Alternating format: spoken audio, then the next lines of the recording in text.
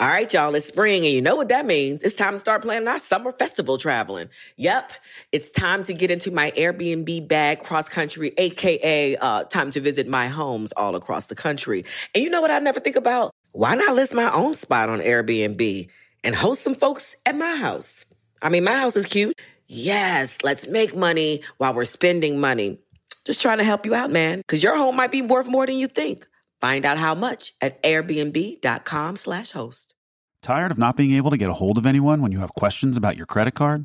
With 24/7 U.S.-based live customer service from Discover, everyone has the option to talk to a real person anytime, day or night. Yes, you heard that right. You can talk to a human on the Discover customer service team anytime. So the next time you have a question about your credit card, call 1-800-DISCOVER to get the service you deserve. Limitations apply. See terms at discover.com/creditcard. Hey, it's Bobby Bones. Are you looking to build this year? If so, there is no better time than right now to start planning and to get your spot on the construction schedule. If you need a garage, a stall barn, a storage for vehicles, RV, boat, collectibles, or even a shop for your farm, hobbies, or car restoration projects, visit MortonBuildings.com and start your construction process. With superior materials, craftsmanship, best-in-class warranty, Morton Buildings are made to last for generations. At Morton, the difference is in the details. From their cutting-edge innovations to their craftsmen in the field, they are dedicated to surpassing expectations. Their legacy of excellence spans more than 120 years, and Morton Buildings is 100% employee-owned with more than 250,000 satisfied customers. That means they're the industry leader you can trust. When you choose Morton, you'll experience quality at every step of the building process, starting before the walls even go up. Visit MortonBuildings.com to get started today. Questlove Supreme is a production of iHeartRadio. This classic episode was produced by the team at Pandora. Ladies and gentlemen, welcome to another episode of Questlove Supreme QLS Classic Edition. This episode is from August 9th, 2017 with Kathryn Bigelow, director, Academy Award-winning director, Kathryn Bigelow.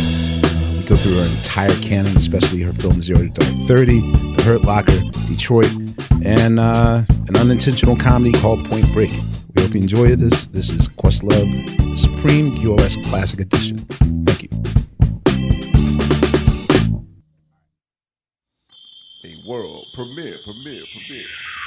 Suprema, Suprema roll call. Suprema, Suprema roll call. Suprema, Suprema roll call. Suprema, Suprema roll call. To the entire world, Yeah. I greet thee with hello. Yeah. Translation to Detroit, Yeah. what up, though? Roll call. Suprema, Suprema roll call. Suprema, Suprema roll call. My name is Fonte. Yeah. Let's keep it dirty. Yeah. My skin complexion, Yeah. 0 dark 30. Suprema roll call.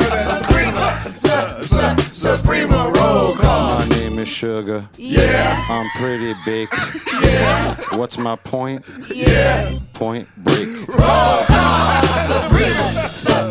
Suprema roll call. Suprema roll call. I'm unpaid bill. Yeah. Y'all don't sue me. Yeah. Wanted to thank Kathryn Bigelow Yeah. for Gary Busey. Roll call.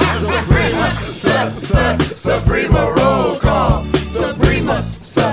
Suprema roll call. I'm Laia. Yeah. And I'm the shit. Yeah. Sitting next to an Oscar winner. Yeah. But I ain't gonna trip. Roll call. Suprema roll call. Suprema roll call. Boss Bill don't care Yeah. about how you feel. Yeah. But Ron Silver Yeah. was ill and blue steel. Suprema roll call. Suprema roll call. I'm Catherine. Yeah. And peace. Yeah. Yeah. That's it. Roll call. Suprema roll call. Suprema roll call. That was a mic drop, boy. Suprema roll call. Fuck your roll call. Wow. That took balls. it was Stark. She said one word. Peace. Dropped it. You do what you want when you pop. Yo, I'm so mad at you for that, Ron Silver.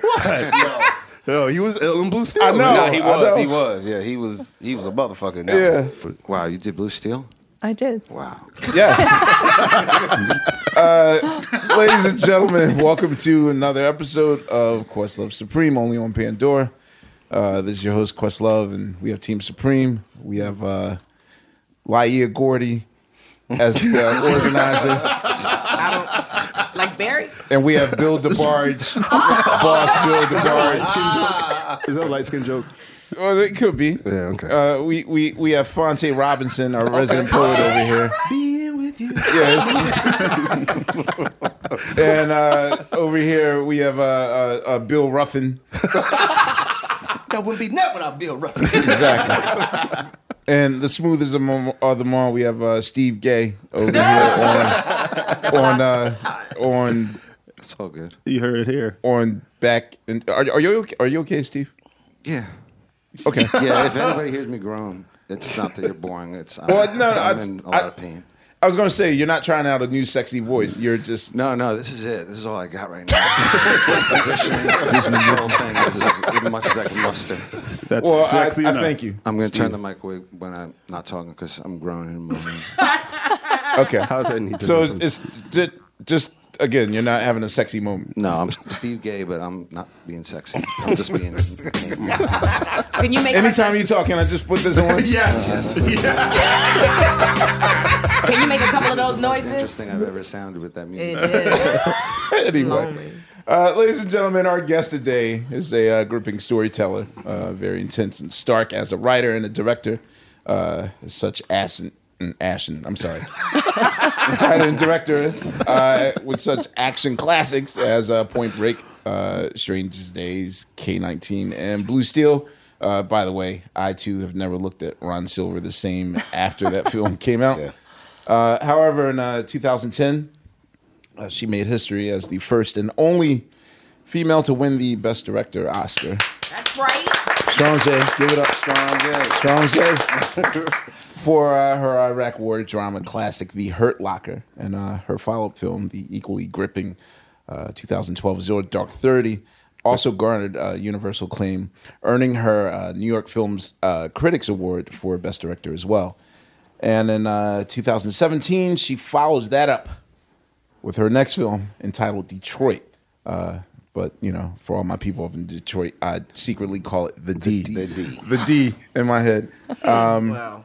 And it's a film that's centered around the Algiers motel incident. One of the many stories that have occurred during the 1967 riots that really, you know, transformed that city into what it is today. Kind of putting the long history conflict relationship between the police and the inner city residents on full display for the world to see.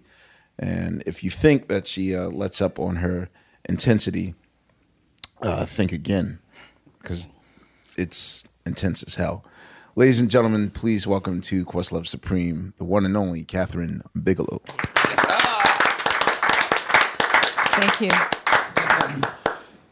Wow, this is an honor to have you on the show. Well, it's an honor to be here. Normally, you know, we've been in our comfort zone with Grammy winners. With Grammy winners and music icons, but because of the city of Detroit and its relationship to music, and the 67 riots, which actually affected the outcome of a lot of the music that came out to that city, most notably Motown migrating to the West as a result of the end of Detroit. And for those that don't know, the central role that the group, the Dramatics, plays in this film, I thought it was only right to have you on the show to speak of it. How are you today? I'm fine. I'm happy to be here. Happy to talk about it. So I have to ask, because of okay, your filmography. I'm so used to saying your discography. Yeah. Or your canon. Yes, your canon. you're probably, I mean, when all is said and done, and we look at your canon, the intense level of your storytelling can't be denied. What is your goal as far as when you make a film? Like, what's your mission statement, at least? Like, when artists make a record, there's a mission statement that's usually like one or two, phrases. This is my da-da-da statement or whatever. But for you, is it just to rip the ribbons and the bows off of the conventions of what Hollywood expects, and for you to just come at it raw? Or rip the Band-Aid off. Yeah. I think up until Hurt Locker, it was, kind of learning the craft. And then with Hurt Locker, I sort of discovered that you could kind of look at film like journalism. In other words, it could be about something you don't already know. And I thought that the Iraq War, it's a really contested engagement that was very underreported at the time. And I didn't know what an IED or an EOD tech was. And so it gave the audience an opportunity to kind of perhaps maybe a bit immersive, but to experience what it might be like over there. So you could begin to make your own decision about it, And so that was interesting to me. And so that was what I suppose informed Zero Dark 30 as well. Like, how does something that take 10 years to find this individual who's the most hunted man in the world? And so trying to unpack these stories and treat them almost like journalism. In other words, it's kind of both at the same time. Yeah, it's interesting that you say that, because particularly with those two movies, I always thought that they took a very journalistic approach in that they're very kind of just the facts kind of way. Versus if you, like with the Hurt Locker in particular, if you look at someone like a Spike Lee, who his movies are very overt, like how he feels about everything in it. But with the Hurt Locker in particular, I love the movie, but you don't really know your personal feelings on the war. Like, what were your personal feelings about it, and how did you keep that bias out of the film? It was hard. But I sort of looked at it like kind of threading a needle of being pro-soldier and anti-war, if you could somehow do that. Mm-hmm. And also giving an audience the opportunity to have enough information to make their own decision. I don't think it's up to me to judge.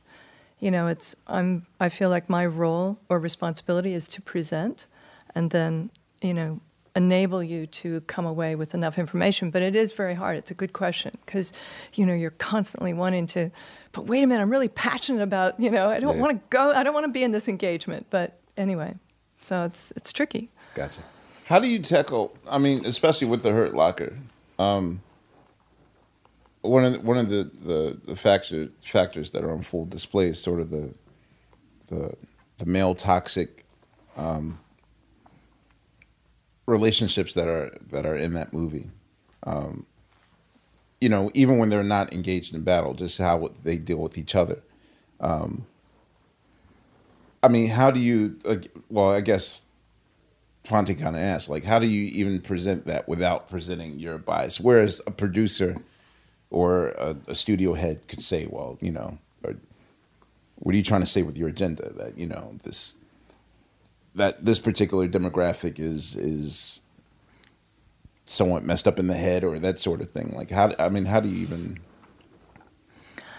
Well, it's a good question. The writer was embedded with the EOD text, Mark Bowl, mm-hmm. and so he came back with a tremendous amount of information and really brought it to life on the page, and so that helped inform me a lot. And then I went to Kuwait. I went to Camp Arab Jam. I spent time in situ to the extent I can. I couldn't go the 5 kilometers across the border to Iraq, but I was in the staging areas, so I got a sense of what what the psychology is of these individuals, and so spent a lot of time with the EOD techs, and just you're in a really heightened scenario. You're trying to clear a 300-meter perimeter around some suspicious wires sticking up out of the ground, and as you get closer in that 300-meter walk, you have to, at the beginning you're thinking of, it's 102 degrees outside, I'm, my IQ is dropping because of how hot it is inside the suit. But as you're closer and closer, they always talked about there's a 25-meter perimeter, and that's when you start thinking about your family. And it's just, do I have everything in order? And so it was interesting kind of understanding that degree of commitment and dedication, I guess. And yet trying to also understand the methodology of the insurgents. I mean, this isn't like a ground war, where people wear different helmets and it's like, oh, they're the bad guy. I mean, you don't know who's who. And also you have to be very quick in terms of disarming this IED before your coordinates are called in by a sniper in the areas. You've got about maybe 3 minutes maximum to figure out how to unpack it. But so it was trying to, I don't know if I'm answering your question very well, but it was trying to understand. I guess what I try to do is create as experiential a situation environment as I can. So I keep the camera very live, keep the cast doing their job, not thinking about camera. I did the same thing with in the Algiers motel, where you're doing what you're either against the wall or you're one of the officers. So it's keeping you on task. Okay, well, that leads me to my next question. Okay. Because I always feel as though, camera number one is also a character in the film. How do you... Because a lot of you do hard panning. You do a lot of hard panning instead of cuts. Whereas I really feel like, okay, I'm a character in this and, I'm inside of this world. How do you even coordinate the choreography? I mean, I'm thinking of like The Founder almost, where where they're making the hamburgers. Exactly. Like, as far as the technical preparation is concerned, how do you do it so that you maintain the key elements of the scene without him being in the way or the actors being distracted? Well, I mean, first of all, you've got this story, this narrative beginning, and that's somewhat linear. That's all that's linear. Everything else is in motion. The cast is in motion. The cameras are in motion. I light the entire area, so everything is live. And then I try to work in situ as long as possible. In other words, like you could do 8 pages if you wanted to. In other words, I try to keep it in as continuous as possible. But I keep it very live, and then eventually, usually just within the first couple of days, the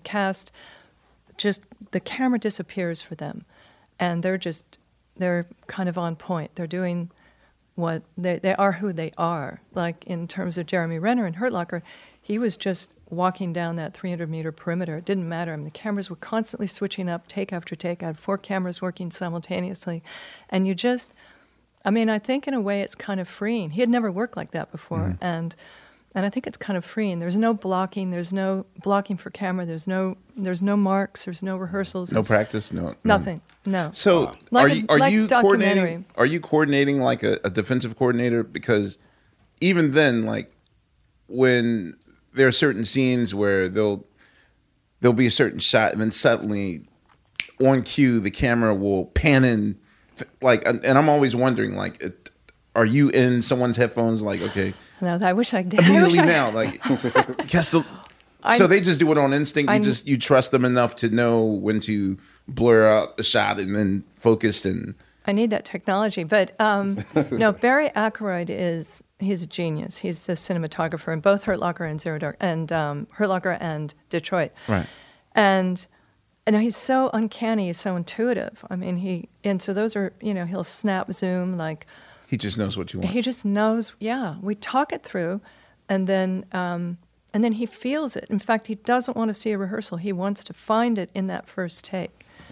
And he talks about that. I mean, that's very important for him. So you're like a jazz musician. I was just going to say, it's like a jazz riff. Like a jazz musician. Because it can't be rehearsed or mechanical. Then it loses something. Are you ever over the editor's shoulder, or do you just turn your tapes in and you just trust that they know what you want? Like, at what point do you let your baby go and trust that they will cut what was in your head at the time when you're thinking of the shot and a certain scene? Well, I also have the just in my opinion the world's greatest editor, Billy Goldenberg, who did Zero Dark and Detroit. Mm-hmm. And what's this style of shooting, there's no masters, mediums, close-ups. It doesn't work like that.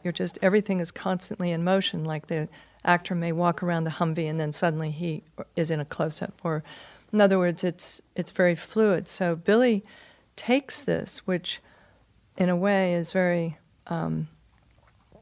chaotic, can really seem very chaotic, but he creates the linearity, and I trust him completely. And I am there, but...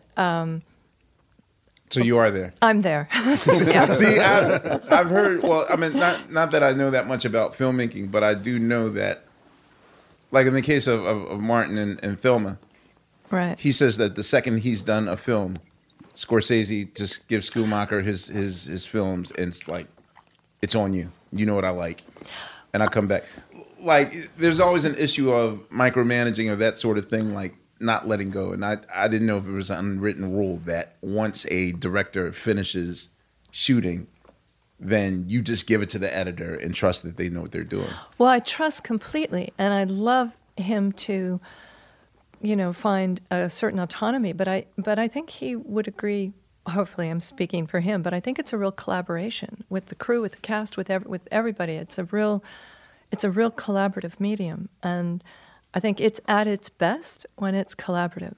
Can I ask you, it seems like, and I might be assuming, but it feels like Hurt Locker was the beginning of a 100% passion project for you, like a chapter, because Hurt Locker, of course, and then Zero Dark 30, Detroit.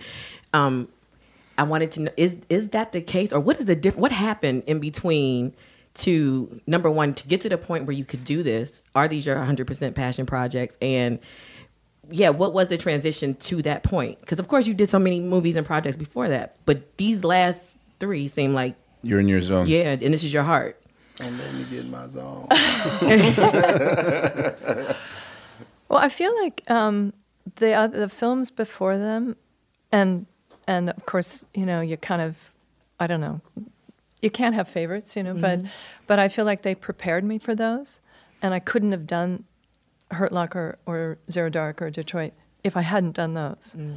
And one thing that was a real departure was working with emerging talent, or mainly unknown talent, and I kind of made that in other words, if you wanted to finance or produce the Hurt Locker, you had to work, or that was a prerogative, creative control. Okay. And let me tell you, that winnowed out a lot of options out there, and then there was this one gentleman who took the leap, and for very little, relatively for a movie like that, small amount of money, and I was able to cast exactly who I want, cut it the way, shoot it the way I wanted, cut it the way I wanted, and so. And this is the first time that you were able to do that in your whole career? Yeah. How hard is it to find a producer that's not, trying to for all intents and purposes, a pain in the ass? Because, at least in my experiences of witnessing, usually the good cop is the director and the bad cop is the producer, and they have to stand on the side, let you know the budget that you're running over, and this sort of thing. I mean, how easy is it to find, or how hard is it to find one that gives you complete autonomy? Because there were years before. I think K-19 came out 6 years before. 7. 7. Not knowing what the budget for the Hurt Locker was, but I can imagine that however you pitched it, obviously, for that and for Zero Dark 30, that it was pricey. And of course, we're not mentioning the elephant in the room about, are women given the same amount of trust behind the wheel as a male director? And we all know that answer is no. So how did you break through to the other side to even, this is a lottery ticket. It's a lottery ticket. Well, you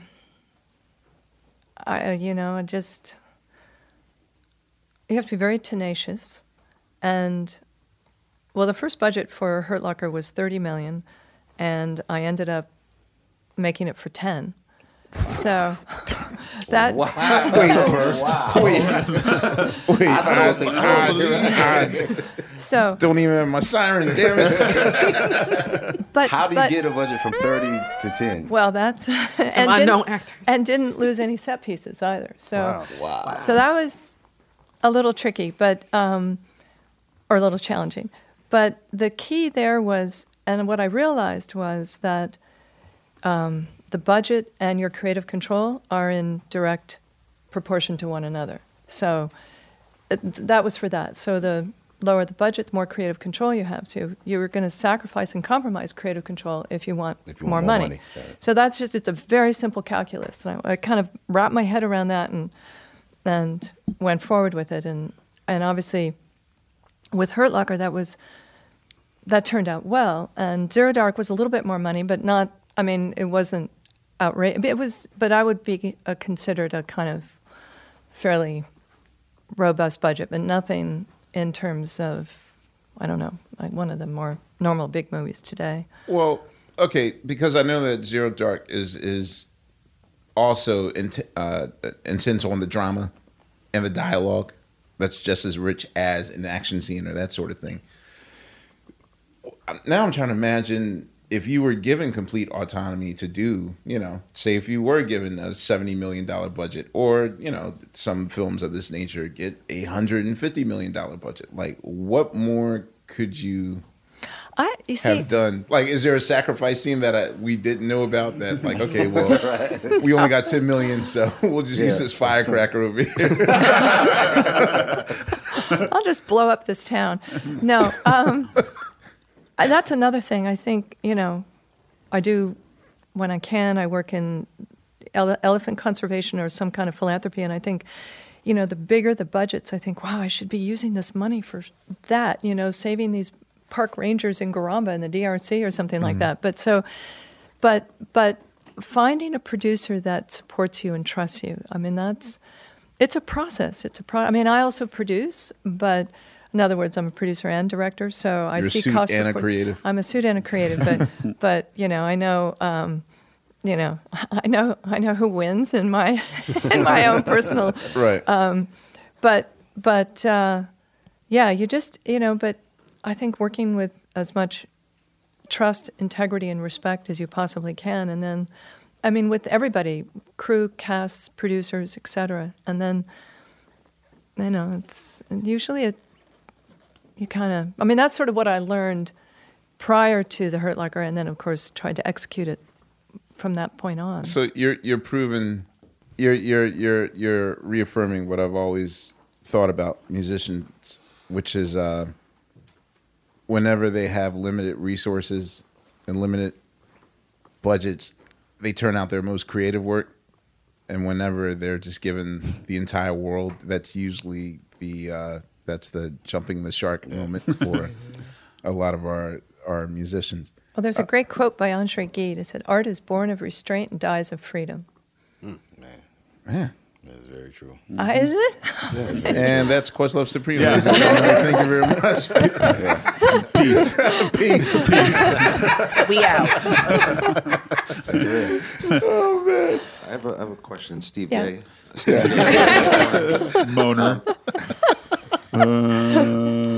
And then I really want to hear about Detroit after. Well, we're going to get to Detroit. I kind of want to. My question is because you mentioned the journalistic nature of the making of these movies. So, do you have any kind of background in journalism? Or? No, but Mark, who wrote all three of them, comes from investigative journalism, and so that allowed me to kind of open up that idea of being putting the viewer in an active relationship with the screen as opposed to passive. Consequently, the camera's very active, but in other words, sort of inviting the viewer to be a fly in the wall in what you're experiencing. Follow up? Yeah. I'll change your last. You can be Stubbs. Steve Stubbs. So I was watching the CNN thing, the 90s, and I saw your name as a director on, what was it? long time ago. Point Break? No, No. it was a show. It was Homicide, Life on the Street. Homicide, Life on the Streets. Yeah, Baltimore. Yeah. So that's you, right? Yeah. I thought I was having another one of those. That was really cool. I love you, Steve.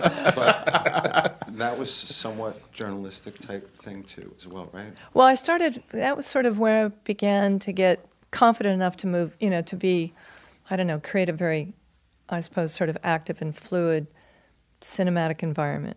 And then, you just kind of get your chops. I mean, it's got to be like what all of you do. Wait, so what was your first gig in the film industry? Because Catherine, you have like actress, producer, writer, director, all these things under your name. What was your first? Yeah, I'm going to add some more. No, I'm kidding. You should, as you should. Hey. Do whatever. Well, I started out as a painter, and I was an artist, or thought of myself as an artist, and moved to New York. I was given this, I guess, internship with the Whitney Independent Study Program. They gave you a studio. I was living in a bank vault on the corner of down in Reed and Chambers. When? Many years ago. Pre-gentrified New York? As you do. No, very pre-gentrified. Off-track betting building, and I was downstairs in this bank vault. Damn. And Susan Sontag was one of my advisors. She'd come down, and I'd put the work up on the wall of these stainless steel. And the door, I had nowhere to stay. I had a sleeping bag in the bank vault, and I'd sleep in there, and there were gunshots above, but I was like, okay, I'm safe down here as long as the door doesn't shut. Right. Small breath. The door shuts. Nobody's going to find me. But so I would do these paintings, and then I realized that art, and I love it. Believe me, I still, I kind of dabble a little bit. That's how you unwind? No. I mean, I still look at it, and no. It can't be a hobby. I wish it could, but anyway. So no, it's not relaxing at all. Oh, wow. But I realized there's something, kind of, I don't know how to put it, but maybe kind of rarefied. You look at this white-on-white canvas, which is this Russian guy, Kazimir Malevich, who I love. But the point is, it's requires or asks of you a little bit of information to kind of appreciate it and think this is extraordinary and breakthrough, or Monet's haystacks or whatever. And so then I started moving into film because I thought it crosses all class cultural lines. Like everybody can go to the movies. Everybody can go to the movies. And so how do you work in a populist medium with an emphasis on content? And so that's where it started. I did this piece setup, and then I ended up doing a graduate degree at Columbia, and I was getting too long of an answer, but I did this movie called Setup Movie. It was a short. It was 20 minutes, and it was very violent. I know there's a thematic, Shocker, a real breakthrough. No, and but what was interesting to me was why we are attracted to extreme situations. And Susan Sontag wrote that book on photography, and she talked about identifying with the other or the id, and you're. So anyway, it's basically a piece that tries to unpack our attraction to cinematic violence, and it's only 20 minutes long, sort of non-narrative, and then that kind of propelled me into the motorcycle movie I did with Willem Dafoe, called The Loveless. Mm-hmm. William Dafoe. He must be special to work with. Oh, I mean, I'm a fan. He's fabulous. In fact, he was doing, he used to be with the Wooster Group, and that was back in the day when you can just go to a performance and then you go up afterward and you say, hey, do you want to be in a movie? I mean, I had just, 5 pennies to make this film, and he's like, sure. I said, can you ride a motorcycle? He said, yes. Well, I learned, I learned, it's good to kind of like research these questions, especially when we ended up. Anyway, how many times he fall? No, he didn't fall. He just ended up going through a hedge and up a lawn and into hitting the front door. We had these big electric glides back in the day. There was Ghost Motorcycles out on Long Island. I don't know if any of you, none of you are old enough. No, and they had vintage motorcycles, and this was a film that took place in 1959, and so I wanted all the motorcycles to be real. Mm-hmm. And so they're heavy, and I can't drive one, but so that was how the switch happened, and then then suddenly I was making film. All right, y'all. You know what season it is. 'Tis the season for spring breaking and planning our summer travel. And if you're like me, you're already in your Airbnb app trying to find which spot is right for you. Now, listen, while I'm looking to spend all this money, what I'm not doing is thinking about making money with Airbnb. See, you got to change your mind state. Make the money while you're spending the money. How, you say, Laia, do I make the money? Well, you host at your house. And I know what you're thinking. I mean, my whole house? Well, no, you don't have to do your whole house. I mean, you could do a room or, do the whole house. So make some money while you're spending some money this summer. I'm trying to tell you, your home might be worth more than you think. Find out how much at airbnb.com/host. Hey, it's Bobby Bones. Are you looking to build this year? If so, there is no better time than right now to start planning and to get your spot on the construction schedule. If you need a garage, a stall barn, a storage for vehicles, RV, boat, collectibles, or even a shop for your farm, hobbies, or car restoration projects, visit MortonBuildings.com and start your construction process. With superior materials, craftsmanship, best-in-class warranty, Morton Buildings are made to last for generations. At Morton, the difference is in the details. From their cutting-edge innovations to their craftsmen in the field, they are dedicated to surpassing expectations. Their legacy of excellence spans more than 120 years, and Morton Buildings is 100% employee-owned with more than 250,000 satisfied customers. That means they're the industry leader you can trust. When you choose Morton, you'll experience quality at every step of the building process, starting before the walls even go up. Visit MortonBuildings.com to get started today. Tired of not being able to get a hold of anyone when you have questions about your credit card? With 24/7 U.S.-based live customer service from Discover, everyone has the option to talk to a real person anytime, day or night. Yes, you heard that right.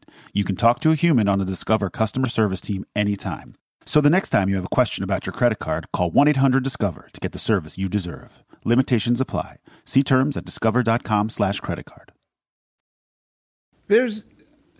What is your attraction to, I mean, I don't want to use violence as the four-letter word, but there's definitely, that's an element that's almost a common denominator in each film. Like I became aware of you through Blue Steel, as we mentioned at the top of the show. But what is it that you want to tell the world or show the world through all of your films that you direct or you write? Like, what is your, because you wrote Blue Steel, correct? Mm-hmm. You wrote and directed. Mm-hmm. So why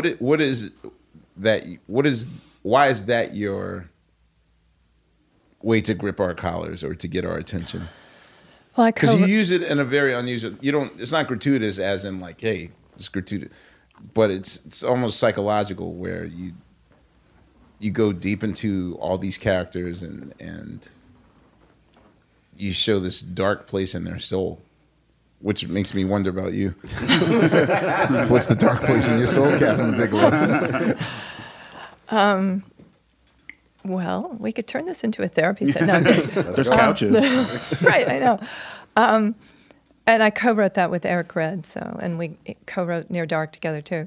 But I think I suppose it's goes back to the art days where the purpose of art is to agitate for change. And so I think of film as very kinetic. It's a very kinetic medium, and I sort of enjoy the mechanics of that kind of visceral identification with a story on the screen. Mm-hmm. But it has to have content. It has to have some purpose. There has to be some, to say meaning is too self-aggrandizing. I don't mean it that way, but to have, it has to have some substance. Right. And I think what's so great about film is it allows you, and music, to be a part of something so much bigger than yourself. And, maybe ever so slightly you can perhaps make a difference. I want to ask you about when you cast your films and the training that you put your actors through. Obviously, for the Hurt Locker, there was, it had to be some kind of military training, or what was the regimen for that? And also for Detroit, because the guys are playing a singing group, what did you have them do to so that it looks real on camera? Well, thank you. Any sort of camp or? Yeah, there was Motown Camp. No, we didn't. Oh, wow. No. Well, in terms of Hurt Locker, yeah, they went through a lot of military training. I mean, and same with Zero Dark. I had the benefit of, in the case of Hurt Locker, there were some Delta Force individuals that were my tech advisors, and SAS, and then with Zero Dark, Navy SEAL tech advisors, and taught them how to move, and how, the most important thing I took away from that was don't run to your death. How it's very methodical how these people move. It's really interesting. Like you'll be coming around a corner and you don't race around it. You move very slowly and incessantly. It's like they talk about it, like the trainers would talk about it like water. You know the way water moves. Its cadence doesn't change. It's just very consistent. It has nothing to do with Motown. But, well, I'm somebody, I think, who's musically challenged. In fact, I don't know how old I was. I did a piano recital at like 1.5. I don't know, I was very young. And the teacher hit my hand with a ruler. I was doing something wrong. And so I told my parents, I'm never doing that again. So I started painting. But anyway, so I was extremely lucky because I'm not conversant in that world. And finding these actors, and I did a lot of improv. I didn't ever work from the script. I worked basically in improv, created a situation like, okay, you're up against the wall. This guy's going to come in, and I needed to see how they would react in a situation, and then how they would work together as a musically. And I think they just blended. I don't know. There was just a natural blend, and they kind of, and then they got together a lot during the shoot and prior in the casting process. They would get together, and really created a sense of history, and that carried over into the onto the scene. When you do it, do you have someone in mind? Like when you looking at the story, do you have someone in mind saying, hey, I think this actor or this actress would be good for this role? Or is that something that totally you let the casting? No, I had an amazing casting director, Vicki Thomas, but I really wanted actors who, in a way, didn't have any provenance, because that telegraphs to an audience, even if it's consciously or subconsciously, oh, that person, he can't die, he's too famous, or whatever. Right. And so immediately the game is over. There's no tension. So for that reason, and also just, I love the idea of kind of these discoveries, and these young African-American men were just, they were so giving and so, I don't know, they were so talented. It was an embarrassment of riches. It was very, very, very hard to cast, because for any one part, there were quite a few options. Well, you did a great job, because I didn't even recognize John Krasinski until 5 minutes. I was like, oh, it's Jim. And I was waiting for the Office pan. And the young black actors that you picked are like right now the up and coming. Just off a name, you got Ralph, like Eazy-E, you got Ralph Tresvant. I'm like, these are the characters, but that they play. But and it's dope too, because I was thinking, I said, they're used to being in these dope ensemble cast. Even John Boyega, I don't know if I say his name right. Yeah, perfect. Star Wars ensemble cast, so it kind of worked dope for you because they are used to making it work for one good mission, right? Yeah, they work. Yeah, they're well versed at working as a group and as a kind of an organic body that, I was just so lucky, and Algie Smith and Peyton and Malcolm and Will Putler. I'm glad. I never knew his name, but I've been watching him since he was a child actor. He's amazing. Oh, that's great. He's scary. He is. Even if I see him now, I know you. like he's on the Goldbergs, right? Is he not on the? I don't know if he's on there now. He was in The Revenant. He was in the Chronicles of Narnia. Yeah. Right. Okay. I know that, but yeah, he's. Jesus He's Christ. scary looking. He got an eyebrow thing. Even if you mention it now, I'm like, all right, change the subject. Sorry. I don't know how I'm gonna feel when I see him come on my show and no, I'm playing. I want to know what is your personal creative process from going project to project. Now, I mean the time distance between Zero Dark 30 and The Hurt Locker was 2 years almost. Now I would imagine, usually for anyone else in any other medium, when someone reaches that level, that summit, that pinnacle of a career, and you, of course, making history as the first female director to get an Oscar nod. Usually, for anyone else, that would be like, okay, well, a period of decompression, and you might take 5 years off to think of your next move. Like, let's take Lin-Manuel Miranda, for example. Like, I'll be shocked if he comes up with a follow-up to Hamilton in the next 5 years. Like, I'll be shocked. I'm doing Jefferson now. Right. But yeah, you immediately, I mean, for me, that's almost lightning fast of how you just went on to the next project like it was nothing. You didn't let it freeze you up or anything. But I want to know, do you have a kind of a decompression resting period that lets you back at zero so that you can go to the next project? And then what's your research into? Like, as far as you deciding, okay, this is what I want to do next, and then, making sure that you and your screenwriter are on point with each other, and then mapping out the direction and all the things that go with creating a film. Like, what is your creative process? And in relationship, especially with Detroit, the research you had to do and the books you had to read and all those things. Yeah, the research on Detroit was massive.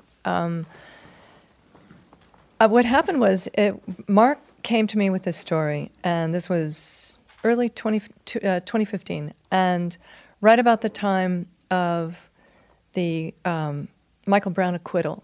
Mm-hmm. And so it was kind of obviously a politically, emotionally charged time, and he told me this story, and I said, this is a story that needs to get out there. It's very important in my opinion, and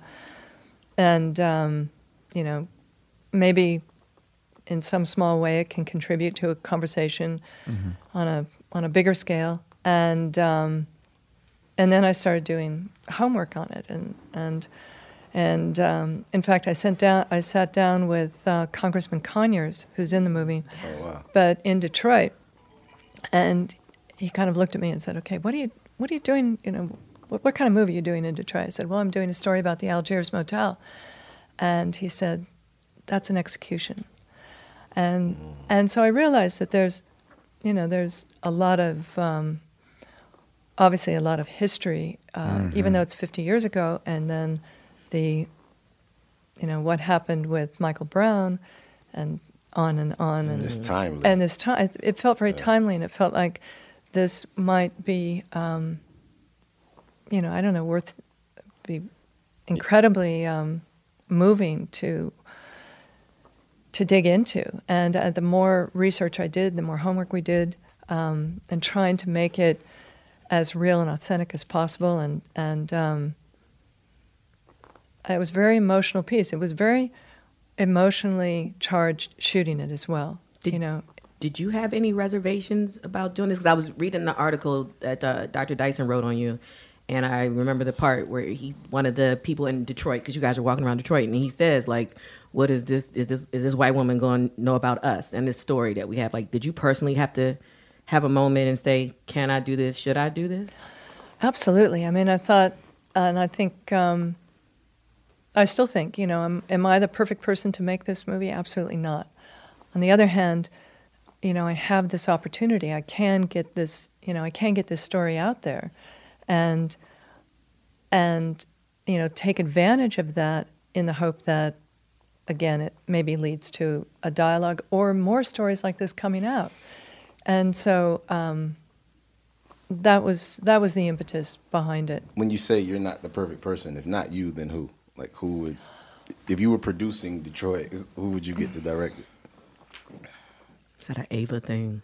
Yeah, I mean, she'd be amazing. Yeah. Exactly. So, but it, it kind of washed up on my beach, and so it was sort of like, all right, do I don't know. That took a, there was a moment there when I was trying to kind of grapple with that. And it's weird because even when I saw the screening of it, I did not know that the story even happened. And, I'd like to think that anything musically related, like, I'm on top of. I mean, I knew of Riots being in Detroit, and I knew, I've heard several interviews of why Motown had left. I simply thought it was because, okay, well, Diana Ross wants to make movies, and so let's go out there. I had no idea that, Detroit was in that intense of a disarray. And so the first thing I thought was like, well, why wasn't this? I think Bill was the first person I called about this, and he looked it up and was like, yo, yeah, it was real. And, he researched it online. Like, I couldn't believe that. The story, because the thing is, it's not, because you didn't do a biopic about the Dramatics. More or less, the Dramatics just happened to be at the wrong place at the wrong time, and you captured it. And even then, I was like, wow, like the 4 or 5 times that I've seen the Dramatics. I mean, that would be like if I met Rodney King and he never told me about April of 1991. You know what I mean? So I was driving one night. Things got a little out of hand. Right. But anyway. Yeah, and I kept thinking, like, on the way home, I was like, wait a minute, man. I've been, at least in the 4 or 5 times I've been in the presence of the Dramatics in my career, like, it's at least been an accumulated 3 to 4 hours. I'm like, man, they didn't mention this once. Like, maybe it wasn't the worst thing that happened to them. Well, here's the funny thing. Yeah. Here's the funny thing, because I've talked about violent situations that they've been in. In Snoop's second Source cover, when his solo album comes out in 1993, and Dream Hampton's sort of trailing them during the making of Doggy Style, there was maybe an exchange of gunfire between the van that the Dramatics were in and maybe the family that, remember, Snoop had an incident. Murder. Yeah, I'm innocent. Wow. Philip, I don't want to just reduce him to, Ooh. How did you? I remember. That's you. This is what I do. Well, yeah, I mean, the article came out 25 years ago, but I remember the Dramatics being in that situation. And then when Slum Village told me a story, sort of similar, that it was like a minor fender bender. Like, they were with some members of the Dramatics, and DJ Dez told me, like, like they were about to get into a violent situation. I was thinking, like, man, the Dramatics are like the most unluckiest group on earth. And I'm talking, gangster. Yeah, gangster, yeah. Or they just like the drama. There you go, Steve. Steve. I earn up to your name. Good night. Yeah, good night. Thank you, Steve. Yeah, but in talking to them about those situations, yeah, man, well, phew, it was intense that day. But like, they never said, but it was nothing. That never compared to 1960. That's the first thing I was like, why did they not tell me about 1967? Like, why did I not know this? Even in the film, I kept asking. Half the time I was like, IMDb, I'm like, wait a minute. Is this the Dramatics? Yeah, the Dramatics. The Dramatics, I know what you see is what you... And then when they started singing it, then whoever is running the... I don't know if you told them not to tell me or whatever, that you just wanted me to see it raw and that sort of thing. So I went back to him. I'm like, yo, is this story real? Or and he said, just watch it, So half the time I was just like trying to follow facts. And it's just a long story. They're probably so sick of telling it. It's like probably takes 2 hours to tell the story. Yeah. It's the length of a movie, rather. And I don't want to get into spoilers. So I'm trying to figure out a way to talk about the film without getting into specifics, so as to not ruin it for the listener. But I mean, I will say that in the film's like what, 2 hours and 20? 2:20, yeah. Yeah, 2 hours and 20 minutes. I mean, you spend a great deal in the center of the film. 35, 40 minutes. Oh, probably a little bit more, maybe, yeah. Yeah, 50 minutes, almost an hour on this one. It's almost like it turns into a play because you're literally in this room during the torture scene, whatever you want to, the interrogation, torture, death game scene for an hour with just one camera. And how many people in that room? How many people being tortured in the hallway? Yeah. In the hallway, there were about 9. Okay. And then 9 and 4 cops. Depending on the army guys and whoever was in the... Like three Detroit police and 1 National Guard. It's just almost the movie stops and then goes into meta mode inside of itself. And then starts all over again with this torture scene. And...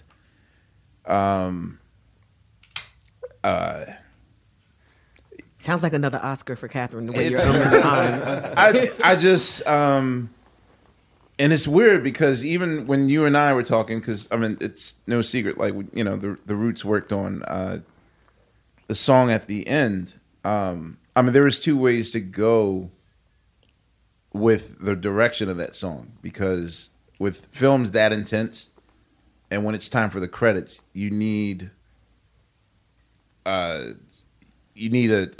moment to breathe, to process what you just saw. Catharsis. That's what Catherine was saying about the song earlier, right? You were breaking down. It's not just a song. I mean, it also there's it's so emotional, that song. I think it's phenomenal, and it also shifts time periods. Yeah. Takes you from the '60s to now, back to the '60s, and I think it's a good release for the kind of anger that one might feel. We wrote the song "It Ain't Fair," and I wanted to give the listener release at the end, but I also remembered that I was mad as fuck at just angry as shit, and I wanted to convey all those things in that song. From the movie or just period? You know what I felt? I had a long conversation in seeing the film twice. I kind of had a post-viewing conversation with the people I was with, and kind of hearing both sides, because I was with white and black people, and it's weird. The white people that saw the film with me were like, okay. I have to admit that it took this film for me to really, truly understand Black Lives Matter. Jesus. And this person is a liberal. Jeez. Well, they're the worst. Sorry. But that's what it is. They are. This person's a liberal. Yeah. But it's sort of like, well, I hear what you're saying, but it's almost as if this film really allows you... Drove it home. Yeah, this film really allows you to put yourself in that person's shoes. Because it's one thing to just watch the news thing. And there's always the thing in the back of your mind like, okay, the brother in Minnesota. Philando Castile. Where, I still, liberals that might say, okay, what really happened? Okay, did you flinch? All the facts to come in. Right, exactly. We're waiting on all the facts to come in means that you're given the benefit of the doubt that we never fucking get. Right. And it was like, as we were watching the film, I kept watching the energy of the room, and the white side was sort of like, "Wait, what's going on here?" This what we've been trying to tell y'all, motherfuckers. Right. What's going on?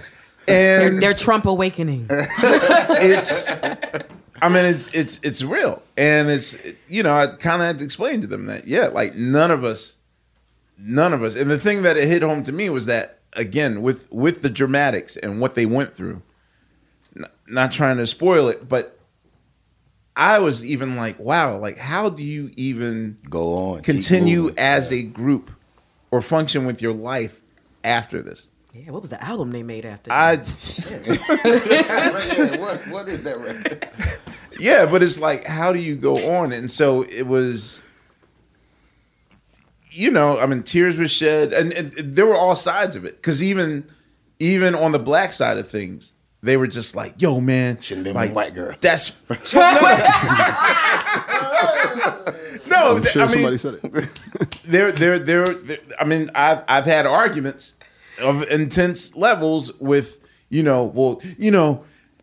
the fuck they stand up for themselves and be like, "Yo, fuck y'all," and and I'm just like, dude, when you're, I always call this the Price is Right syndrome. The Price is Right syndrome is that when you're watching the Price is Right in the comfort of your home, it's $500. Yeah, you know that turtle wax. Right, turtle wax is $8.99. But when you're on the Price is Right, it's like 1,000. It's like you always know the answers when it's not. Yeah. When you're not there, and I've been in situations, and this is the thing, because I'm sure that you've definitely been in a situation, Fonte. Absolutely. Bill come from Indiana is probably definitely, and Laia has been in a situation where, even today, I'll say with all casualness that maybe my average of getting stopped, it's 6 times a year. Like I expect every January, okay, and I think about it a lot. Like, wow, I'm gonna have six run-ins with, and it's to the point where I gotta over prepare. Like I keep extra Lego hearts in the car. What? You give them out to cops? No, 3 times. Like, because if I want to go out and be comfortable and not have to take selfies, I wear a hood, I braid my hair, I wear dark glasses. It buys me 10 seconds of, I know you're looking like Amir, you're not ever you, but yes, it works sometimes. Right, I can sneak in movies and I'm cool. But when that shit happens, put on jazz music. Yeah, put on jazz music. No, for real. Like, do not turn your head to look back. You're programmed. You either be like, all right, fuck it, I'm down for the cause, and Queen Latifah your way out that car. What? But then it'd just be Laia Supreme. Set it off. I'm sorry. Set it off. I was making a set it off reference. I got it. Yeah. Or it's like, the second they see, wait a minute, I got stopped by ICE. I got stopped by ICE. ICE, yeah. Oh, this summer, what is summer that? in California. What is that? What is ICE? The immigration. Why they stop? I La don't. migra. we were driving. I was being driven from my gig in San Diego, which has a lot of activity of fence jumping and whatnot. Like they have the little signs of families like running the border, like beware the, like you see deer warning. Well, they have signs of like so fucked up. It's like a shadow. It's like a shadow of 4 family members running, and the baby got a little teddy bear. I'm like, why do they have a blanketed teddy bear? Like, So they think you stashing a family of Mexicans in your black Suburban? well, they stopped my driver, and I was asleep, but she told me like, they stopped us, and I said, what happened? And she's like, well, I'm driving my client from his concert, and and they said, well, who's your client? It's like a Quest for Love from the Roots, and they were kind of like, okay, likely story, female driver, blonde. Yes, I know. That's why I'm looking at it. And so they made her roll down. Now you sleep. You don't even know none of this. Yeah, I was traumatic for you. Right? They abused you. But no, I'm saying that when he saw, he's like, oh, yeah, that is him. The Lego heart. She's like, oh yeah, they looked at your Lego and was like, oh, that is him, and rolled it up. I'm not. That happens a lot. I just don't tweet about it or Instagram about it every time I get stopped. Right. But my whole point Oh fuck! What was keep Lego hearts in your car. Rice Aroni, 69 cents. It ain't fair. That's the point. That was the point. It ain't fair. Turtle wax. My whole point was that the conversation of my whole point Price was is wrong. the conversation that this movie brought on after we saw it was me having to explain that yes, even in my privileged situation, that even I'm susceptible to that sort of treatment. Definitely. And it still happens. You ain't LeBron. Yeah. Shoot, and even LeBron got Yeah, it. but sometimes you still got to convince people of that because they just think because you're on television or White that you got people. some dollars Yeah. that you're immune That to is it. immune. Nah, And you're not. You're so not. And so, I wanted to. My whole point of the song was I wanted to make a song that really speaks to liberals who, in the back of their mind, always have that conversation, a little tinge of doubt. And for people that just sort of sit on the sidelines. Because even when, I had parents that, made you watch Eyes on the Prize. Oh, yeah. Roots. Sit down and watch this. Right. You have... me. Oh, Lord. Yes. And the thing is that whenever I watch these documentaries, the people that I always question the most aren't those that are committing the injustice. It's those that are on the sidelines just watching. Historians. It's like that James Baldwin quote: "There's a thin line between a witness and a participant." Yes, it's very thin. It's like I almost have more hate for the witness. Yeah, that knows and won't do anything. At least acknowledge it. Yeah. At least, and that's what we're going through now. It's like, oh God, please acknowledge it. And so, in getting Bilal to sing the song, Ooh, Bilal's on it. yes, you know I that know already because I played it for you. Yes, you did. Edit. Margaret for the win. In getting Bilal to sing the song, Bilal is really the only singer that I could think of today that just encompasses everything that this ending was supposed to be. Gentle as a lamb, but ferocious as a lion. He And emotes. it's a 7-minute song, which I let him go batshit crazy at the end. Sometimes any baby noises this time? Yeah, absolutely. Everything. He just. Wait, Catherine, was that the There's first even time? a point where he threw down the microphone. Was that the first time you heard And- Bilal sing before? Yeah. What did you feel the first time? Phenomenal. And it was kind of weird at the time because usually when you get, quote, the credit song, that usually means that there might be a chance that you could get an Oscar. Usually for films of this nature. Glory. If this song is in the credits, then that means it could has be to be the contender for an feel-good Oscar. song or whatever. Yeah, and usually it's like, oh, man, okay, let's get that big name and let's go for it. But I mean, at the end of the day, it's like I had to go with my conviction and go that, with John Legend. the right Shots. really shots fired. Sorry. But not really. You're like, sorry. Not sorry. Yeah, I had to go with what I felt was the right person that would really grasp your attention. Yeah. Yeah, he would do it. And this was that. And I'm realizing that I've just spoken for the last You 20 did. minutes. Can I just ask Catherine a question? By the way, we're back with Catherine. It's funny. I just wanted to ask Catherine, so in the process of figuring out this song, this has to be huge, this has to emote, it has to do this, why Amir or The Roots, or how was that called? Oh, well, I love everything that he does. So, and I just thought it had the right, the right emotional gravitas, and for this piece, I mean, and when he saw the movie and then we talked, it was just like it was perfect. So was But the you've song done that before, though. You've done that, you did that in Strange Days with Skunk Anansi with the last, I've seen you do it. You take like kind of an unusual band or an unlikely choice, and do it at the end. I thought that was dope too. Oh, good. It just seemed like a perfect fit. Strange Days was my movie, by You- the way. you're- Oh, God, Juliette Lewis. Oh, my God. Or, yeah. You're the goat for that reference, Fontaine. Yeah. I forgot about Skunk and Us.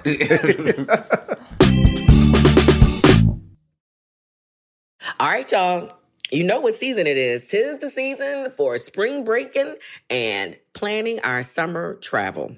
And if you're like me, you're already in your Airbnb app trying to find which spot is right for you. Now, listen, while I'm looking to spend all this money, what I'm not doing is thinking about making money with Airbnb. See, you got to change your mind state. Make the money while you're spending the money. How, you say, Laia, do I make the money?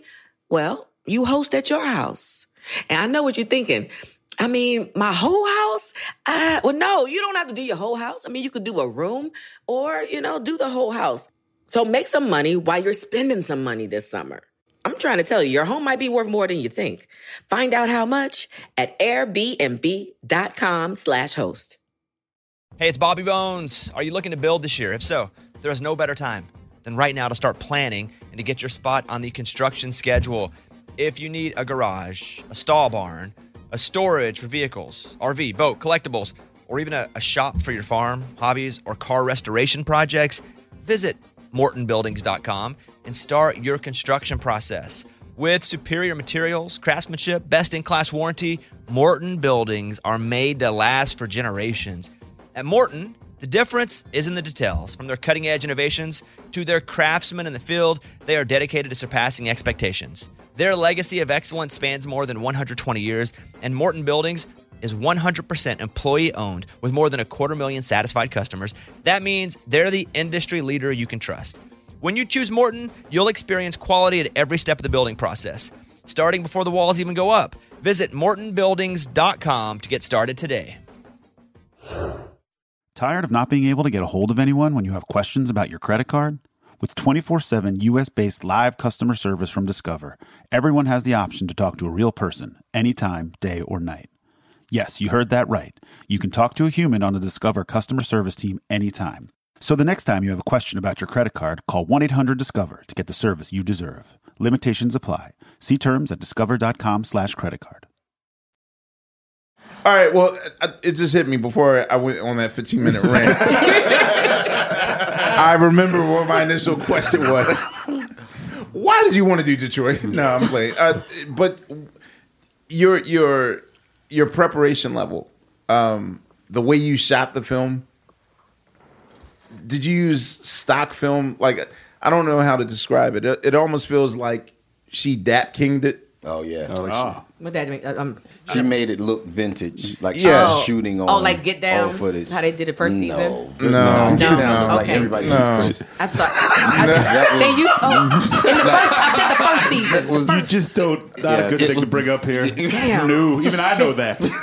Okay, so in the breaks, I don't know. Okay. No, I mean, Okay, I'm sorry. to Get Down. I mean, But- Detroit. Back to Back to Detroit. Let's get down in Detroit. Yeah, was it? I mean, was I guessing? Am I correct in that you use like certain? We used lenses from the period, and yet digital cameras. And it was like maybe 2 weeks before we were going to start shooting, they made it possible to adapt those lenses to these brand new digital cameras, which are actually pretty small and fairly light, which gives you that sort of more nimble approach. But the vintage just gives the patina it gives a patina of period, and then I also intercut it with some documentary footage that, so it kind of, I don't know, it coexisted, or I thought it coexisted fairly well to kind of give you the scope and feel and authenticity of the time, Right. and that was kind of critical to me. Now, I want to ask you about Will Poulter. Yeah. I'll go out there right now. I'll say that I'll be shocked if he doesn't get nominated for best. I don't know if he'd Best be supporting? Would he be supporting, or is he main? Wouldn't you submit those names, or does the company submit those names? Oh, well, we haven't even talked about it. I feel like if you submit him for best supporting actor, he Yeah. will win. But his level of evil Eyebrow. is And the thing is, I know he's the opposite of that because I had to. The person that I saw the movie with the first time, I mean, she was all disheveled because, you know, of what he represented in his other films, and he's such a gentle English voice and those things. So when you are portraying something that intense, when you yell cut, is it like, okay, where's my iPhone at? And, you know, okay, what's on television and the game? And, okay, order me a pizza. Yeah. Oh, we're about to cut? It. Okay. Slowly. And roll. I know that one of them had to go through some sort of therapy or some sort of process to get rid of that character. Well, I mean, when I would say cut, first of all, he never lost his accent. He was in that accent for the movie 24/7 during the shoot. And in fact, the crew off and on, yes.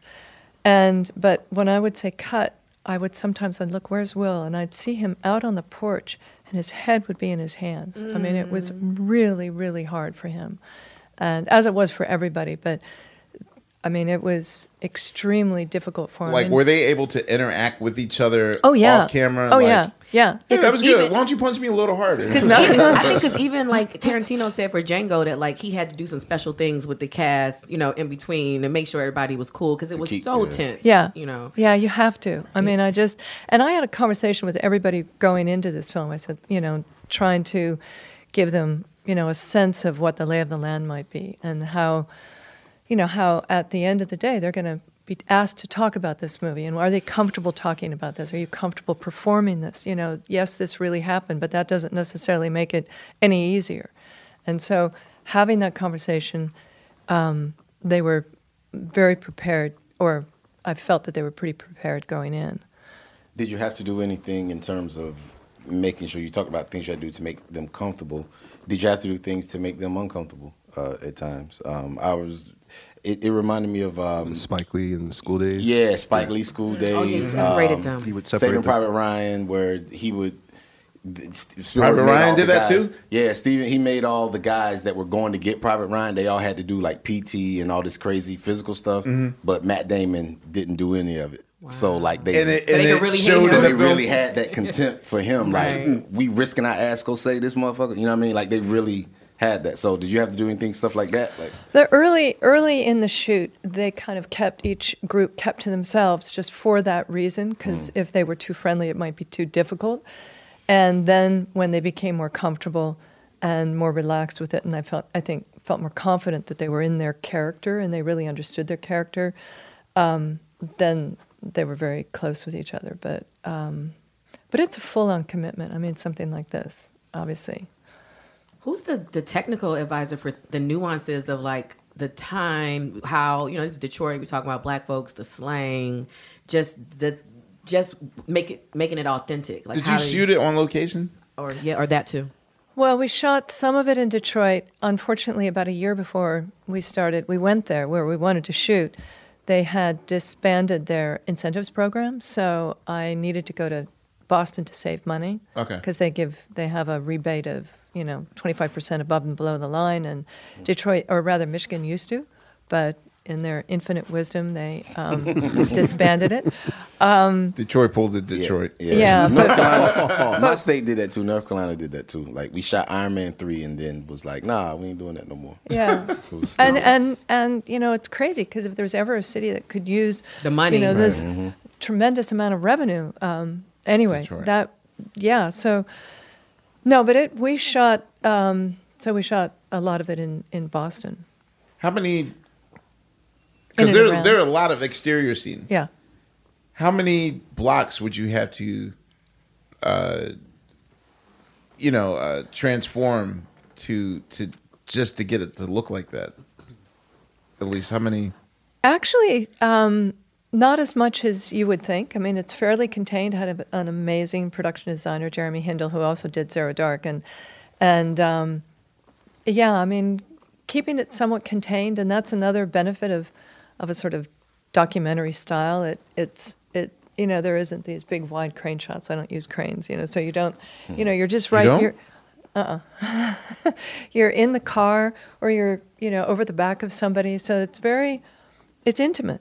And that actually is a benefit if you, don't have like giant real estate in which to work with. So did the same thing go for the costuming and wardrobe? Is it the same people from the other movies, or did you have to go a little special for that? No, I used this wonderful woman, Francine, for wardrobe, and she was just really, I don't know, she's just extraordinary she got fabric from the period.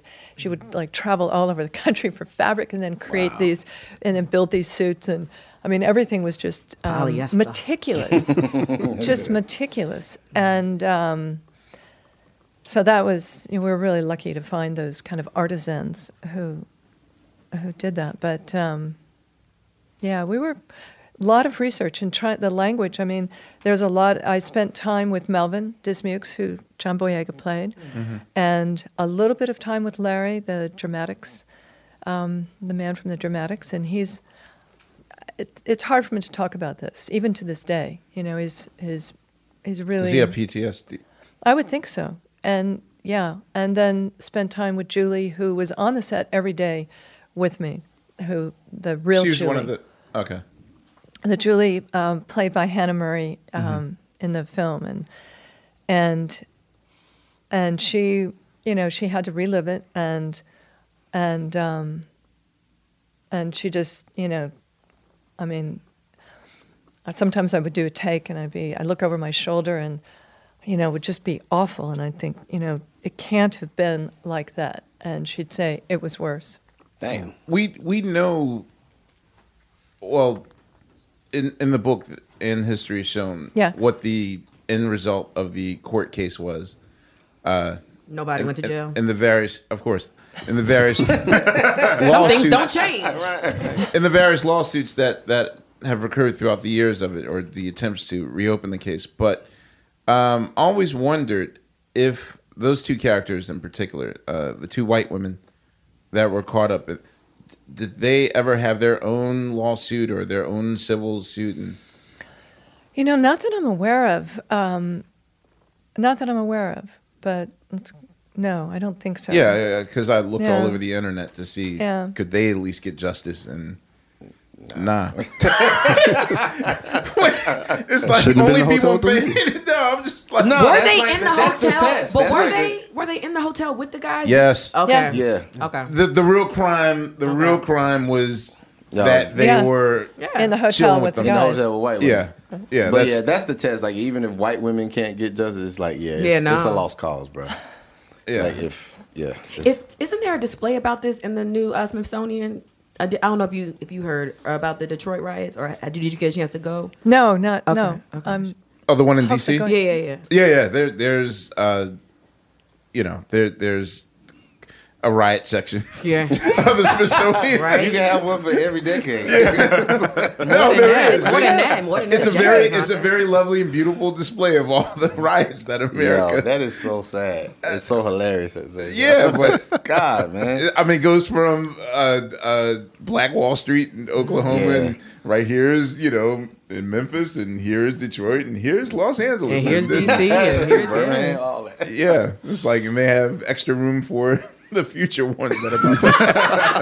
Why are we laughing? I don't know. But it's funny because it brings a question. It's funny because it's true. It brings a question about riots, and what do you think made the Detroit riot stand out from what else had happened? And why previously? couldn't they recover it? Like, what do you? Yeah.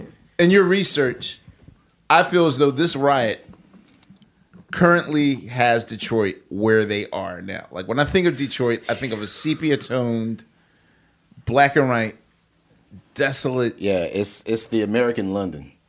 Yeah. And nice. And it's,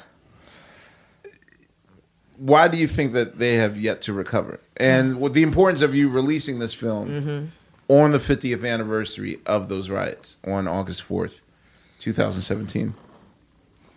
Well, I think that's a really good question. I mean, I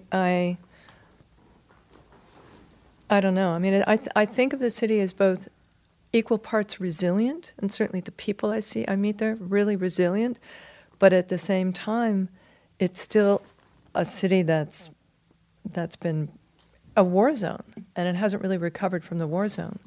And that's, so it's kind of this weird dichotomy. And I don't know. Yeah. I guess sometimes that's the right answer. No answer. I wish I knew. Will we overcome? Not to put you. we ain't gonna overcome. Not to put you on the spot, but I'm curious. I gotta ask: do you feel like because of this movie and the subject matter and everything else that there should be? Is there a relationship with Detroit? I mean, I know you said you didn't shoot there, but a relationship in a way of like that since they have the water issue, Have they have seen so it? many issues. Like it's not just meant like is there like a charitable relationship, or do you ever think about that? See, I think so, yes. They have seen it. We did a few screenings, and now we're going there for a premiere. And we did shoot there for, maybe 5-6 days. Oh, so we okay. did shoot something there. So they got a little bit of the money from the... Okay. Absolutely, Okay. absolutely. And I think, this is definitely a part of their past. And so... but I think, I don't know, it speaks both to a kind of strength in that, there's a huge artist community there now, and that's kind of exciting and thriving, and yet at the same time, this tragedy is imprinted, in the DNA of the city, and yet, again, there's a tremendous amount of anger that precipitated it, but unlike, let's say, the Rodney King riot, that had a very specific flashpoint, the LA riots, whereas this was attritional. This was... Right, because it wasn't one event that set off the riots. No. It was just like injustice, and people were fed up. Exactly. And so, justice is the conversation, No or a justice, no conversation. peace. Yeah, exactly. And, you can't heal unless you're heard, so Wow. maybe there's a dialogue that can start in Detroit and expand. How many screenings have you done in Detroit, and what's the general? How many screenings? We did, we did a screening for the chief of police there. Oh, wow. Oh, boy. How did that go? He wants it to be required viewing for every member of law enforcement. Yes. Seriously? He's a brother, right? It Yes. must be. Okay. Yes. Yeah. You serious? Yes. Yeah. I got a response to that. I don't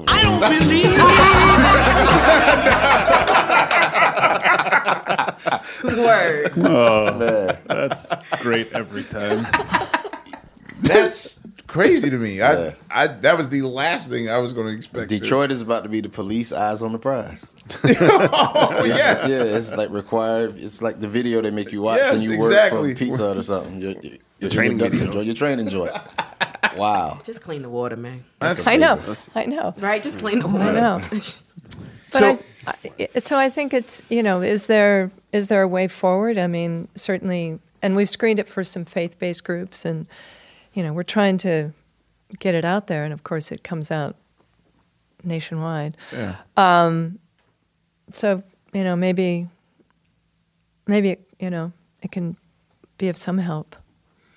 Open dialogue, more Open dialogue, exactly. So once this is, like when you put your baby away and you go to the premiere and you do the last press junket, and I'm sure that movie season's over after February, Oscar time.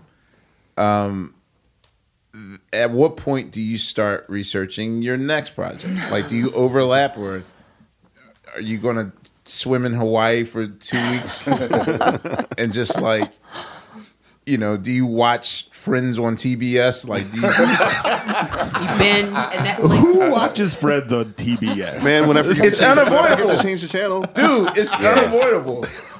Like, I've fallen down many a Friends rabbit hole. Like, My rabbit hole is American Ninja Warrior. Oh, no. It's supposed to be Family Guy. Okay, Oh, we man. can do this all day. so for you, like, are you thinking about the next project? No, I can't. I can't. Yeah, but we're not acting like you. I mean,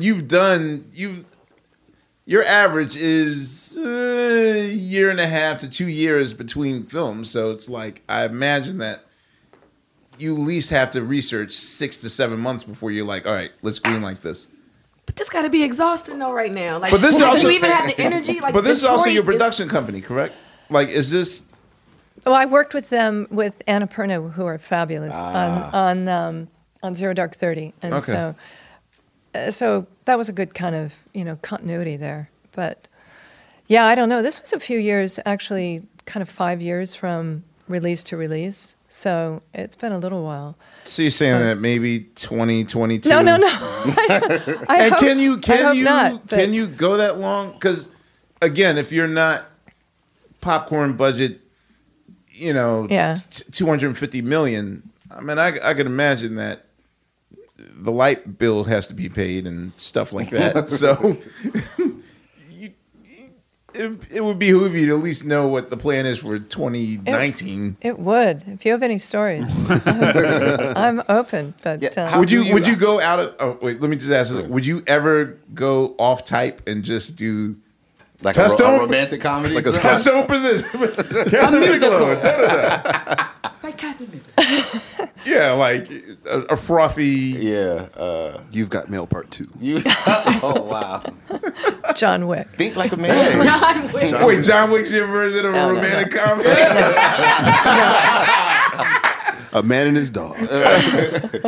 Yeah, how do you, when you're between projects, like financially? I mean, how do you make that work in terms of? I do commercials. Oh, okay. Wait, are y'all saying that Catherine go broke in between projects? Because I imagine No, I don't it's just know. real artists. Real artists have to keep jobs. Yeah. I have 19. Yes, He's got like 20 jobs. I have 19 jobs. No, I understand. Yeah, Okay. I got jobs. One job does not pay me Enough to only do that to one pay job. you. Right. One job does not pay me enough to pay you guys. Okay. I gotta Unpaid. have. This is fascinating. So commercials, that's like you do those kind of in your. I do, Off time. and Are you? Do you? Use a different name. Alan Smithy? Alice Smith. no, but So you don't I do mean- like the Heinz ketchup commercial or Japanese commercials like. I haven't done those, but it's, I don't know, it's interesting because that's where I can kind of maybe check out of content a little bit and just look at it from an equipment and technical standpoint, just the mechanics of film. And I figure that's harder though because you have to tell a story in 30 seconds, which you specifically. I don't know if it's like the level of your commercials are, Mercedes or Classy Curl. Like, Did you say classy? I'm sorry. I was watching the Soul Train episode before I got here, so in my head, he gets squirrel. That's still a product. Curl. I'm sorry. I digress. What I'm saying is, when you do commercials, is it harder to make an impact or tell the story in 30 seconds to a minute, however long the commercial is, than it is to tell a story in which you have complete control of? I don't know. I like the, I kind of like the challenge of, like 30 seconds or a minute. You just, I mean, it's a deep dive. Can you give an example of a commercial that you've done that we've all seen? But it's a different part of your brain, right? It's a different part of your brain, That's how I exactly. look at them. Yeah. When I do commercials, it's like one thing, and when you do creative things, Yeah. it's a totally different thing. Yeah.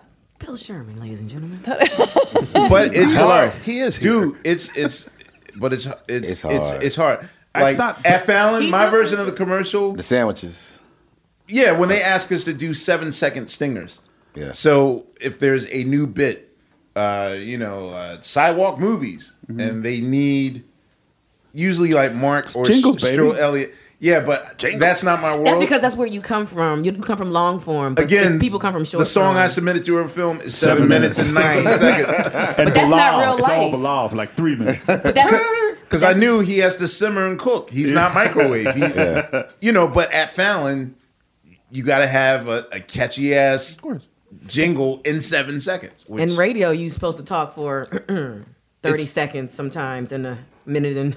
but sometimes you have a script and, you get into a rhythm of, how's your day? Or 59. And this is CNC Music Factory.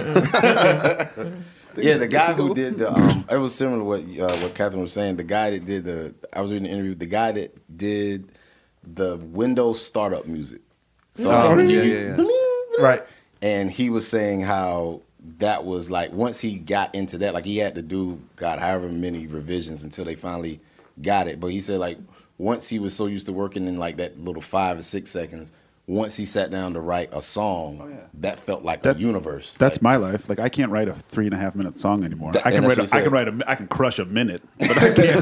Yeah, that's right. Because at Sesame kids, Street, your songs are like 90 seconds. Yeah, at the most. Catherine Bill is the music director at Sesame Street. I'm the verse chorus out cat. Like I don't do bridges anymore. No. Electric Company. Get right to the point. I see. Anyway, that's not what we're talking about. Catherine Bigelow. Wait, can I ask a question? What's Catherine more Bigelow, interesting? Since I'm talking, my 15-year-old me would be super pissed if you didn't bring up Point Break in this conversation. Yes. Part of me wants to be like, remember when you made Point Break? Because it's awesome. But like, did you have any concept of the impact that movie would have? And like that we were talking about, like. The thing like TBS Friends, like if Point Break comes on the television, I can't stop watching it. Yeah. Like I'm done for the next hour and a half. Or Bill, long. can I add on to that? Yes, please. You're the boss. Are you even, Catherine? Are you even aware of this new embracing of Point Break from millennials? Like for some reason, usually on weekends, I will go to a movie theater and see a throwback film, like some art house film with show like an old and. What's weird is that there's a new culture of this generation that looks at intense drama films as comedies.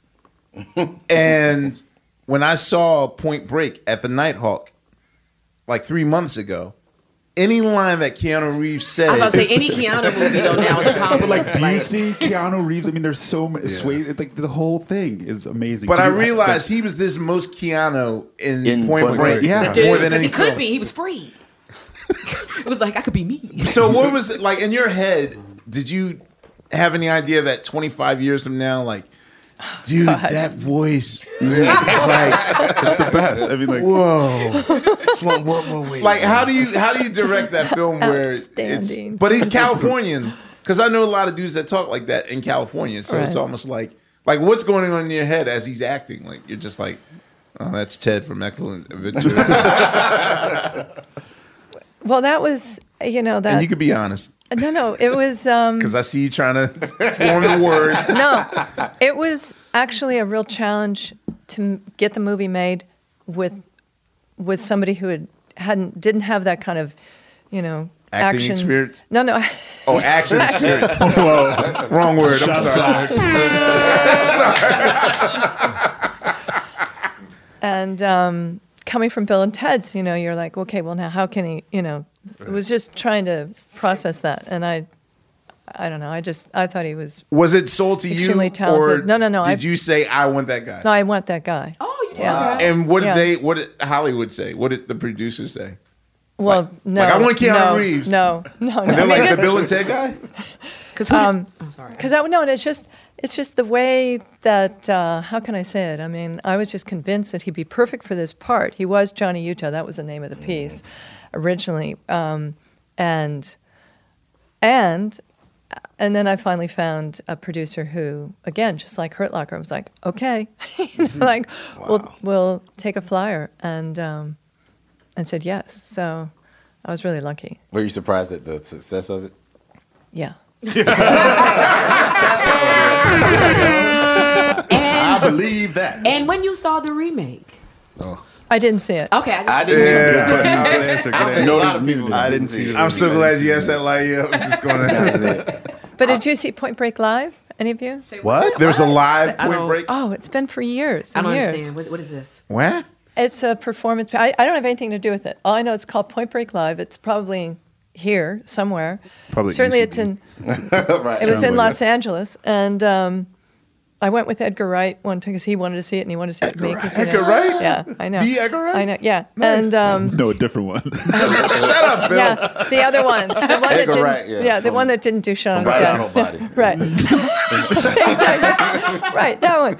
And anyway, there's a character in it that plays me. It's very funny. She's like got Wow. a megaphone, and half the time, it's really. I mean, you buy your ticket and they give you a clear poncho because for the wave sequences they throw water all over you. Ah, shit. I want to go. We need to I want to go there collectively. And- field trip. And they pick somebody from the audience for Keanu each night and they give them a card that, yeah, so it could be. Oh, that's awesome. You can beat Keanu. You could be Keanu. Does if you this want. still happen? Dude. It's going on for years. Did they and invite years. you, or did you just show ambush them one night? No, like, we just I'm here? ambushed. But then they realized it was that You? I was there. And then, when they robbed the banks, Yeah. they came and robbed both Edgar and I. We took everything, everything that we had. They took, and it was fabulous. That is So- hilarious. Oh, that's great. I don't know. I'm looking on Google right now. Yeah, so am I. Catherine, have you ever had an issue with someone taking direction from you because they've never worked with a female director? Good question. Wow. Well- now it's deep. You sorry. don't have to Wow. name names. I You don't just- have to name names unless you'd like to. We'd love you to, though. Busey. I think I don't know. I think either I've been lucky or, I steer clear of Assholes. assholes. Exactly. But you can sense a sort of attitude, and I move away. I move in the opposite direction. but no, I've been really lucky. Crew and cast. One thing I was always curious about, for the time that you were with James Cameron, Yeah. what was it like to be, for two creative people in one household? What was that like? Well, Now come the hard hitters. Catherine. Yeah, sexism, and now who you used to be married to. Let's play ball. that was. I mean, we're actually great friends. So I mean, it was kind of fabulous for the time that it was fabulous until it was no longer fabulous. But I mean, we talk a lot about film, as you can imagine. Just. Did you steer each other away from projects? Like, I So wouldn't. two film nerds in the same household. A lot of that, like, Right. why are you using so many close-ups? Why are you using so many? Why do you use a wide angle? Why are you using a 24 when you could use this 300? It's that kind of conversation. So what was it I gotta like to ask. win? I gotta ask. What was it like to win an Oscar over your ex-husband? Let your petty fly. Go Come ahead. on. Let your petty out. I completely was surprised. I mean, I thought 100% it was Avatar. Yeah. I was not in any way. So not any point did you give him a side eye as you walked up to the podium? No. A little extra No switch, petty. like headroom. No. She definitely I told seems you like use the type to do 24. And you was looking good at them Oscars. Hey, boo. Yes. Well, Catherine's not playing with us. yes, I know. We're silly like that. We're just trying to be very respectful and use the good china. That room you don't go in. China. Yeah, China. exactly. Normally we had a paper plates out, but we got an Oscar winner here today. Yeah. Had to bring it out of China cabinet. Well, no, I figure at some point you might get tired of having to represent the what's it like to be at the mountaintop in the boys club and da da da da. I know it gets tiresome and that you would want to just be a director, not the first female or history making. So Is there a female director collective?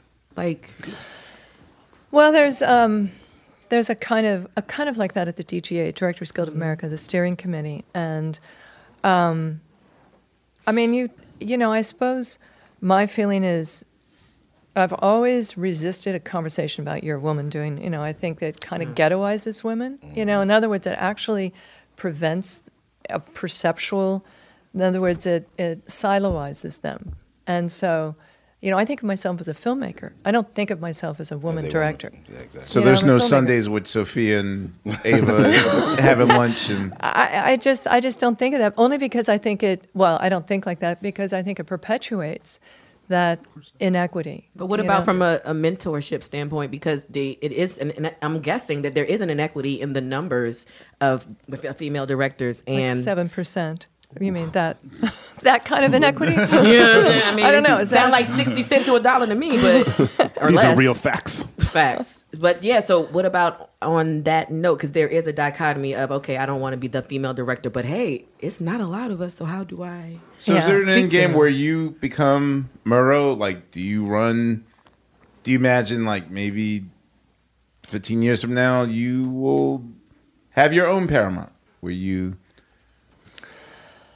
make sure that again you said that you already said that you don't want to focus on the sex of it, but at least from what you know, and I know that you've had a lot of mansplaining done in your life and a bunch of no's told to you, and you saw injustice where your male counterparts wouldn't have gotten that, and sure, petty shit like, well, I think it should be done this way, and that whatever. So is there any desire to, I would like to open my own production company and give fellow me's out there a voice or that sort of thing? Well, I'm working with, I'm producing a couple of things, and I try to give back in that way, and I suppose also in the world of philanthropy, as I said, elephant conservation or any wildlife trafficking conservation. So you try to give back in a way that's meaningful. But I also am a creative advisor at Sundance, and that's where I sort of spend most of my energy of trying to even out the score. Well, yeah, to a certain extent. On the other hand, I sort of always walk away from that feeling like I get way more than anybody else. It's just, I don't know, the kind of, I don't presume to be able to, I never want to tell somebody what to do. I just want to do what I do and hope that inspires others to carry on. And I always tell them, don't take no for an answer. No doesn't exist. In your world, in your universe, no doesn't exist. Well said. He likes that one. I know. I know this much. Thank you very much, Kathryn Bigelow, for coming on Questlove Supreme. I appreciate it. Thank you, all of you. And on behalf of Boss Bill, Unpaid Bill, Sugar Steve, Fonticolo, and Laia, a.k.a. Margaret, we thank you, Kathryn Bigelow, for coming on the show. Reminding all you people out there, go see Detroit, have conversations about what's going on. Get involved. Just don't be a couch critic and criticize your television. Go do something about it. This is Questlove Supreme. Thank you very much. I will see you the next go round. Wishing you love, peace.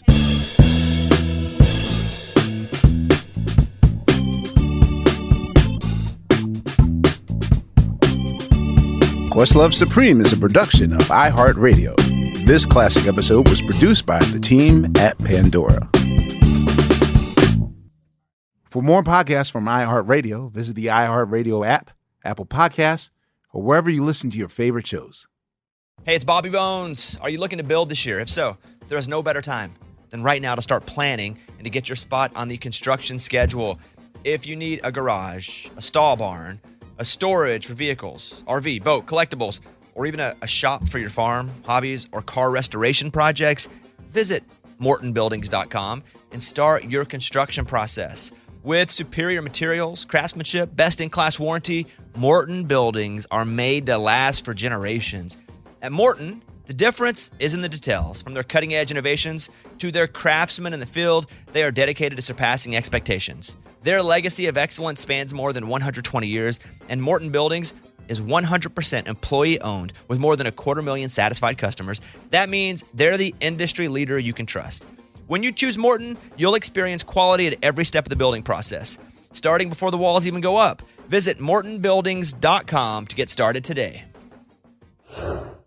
This is Malcolm Gladwell from Revisionist History. eBay Motors is here for the ride. With some elbow grease, fresh installs, and a whole lot of love, you transformed 100,000 miles and a body full of rust into a drive that's all your own. Brake kits, LED headlights, whatever you need, eBay Motors has it. And with eBay Guaranteed Fit, it's guaranteed to fit your ride the first time, every time, or your money back. Plus, at these prices, you're burning rubber, not cash. Keep your ride or die alive at ebaymotors.com. Eligible items only. Exclusions apply. This episode brought to you by 20th Century Studios' Kingdom of the Planet of the Apes. Director Wes Ball breathes new life into the epic franchise. As a ruthless king attempts to build his empire at the expense of the remaining human race, a young ape begins a journey to fight for a future for apes and humans alike. Kingdom of the Planet of the Apes. Enter the kingdom in IMAX on May 10th and theaters everywhere. Get tickets now.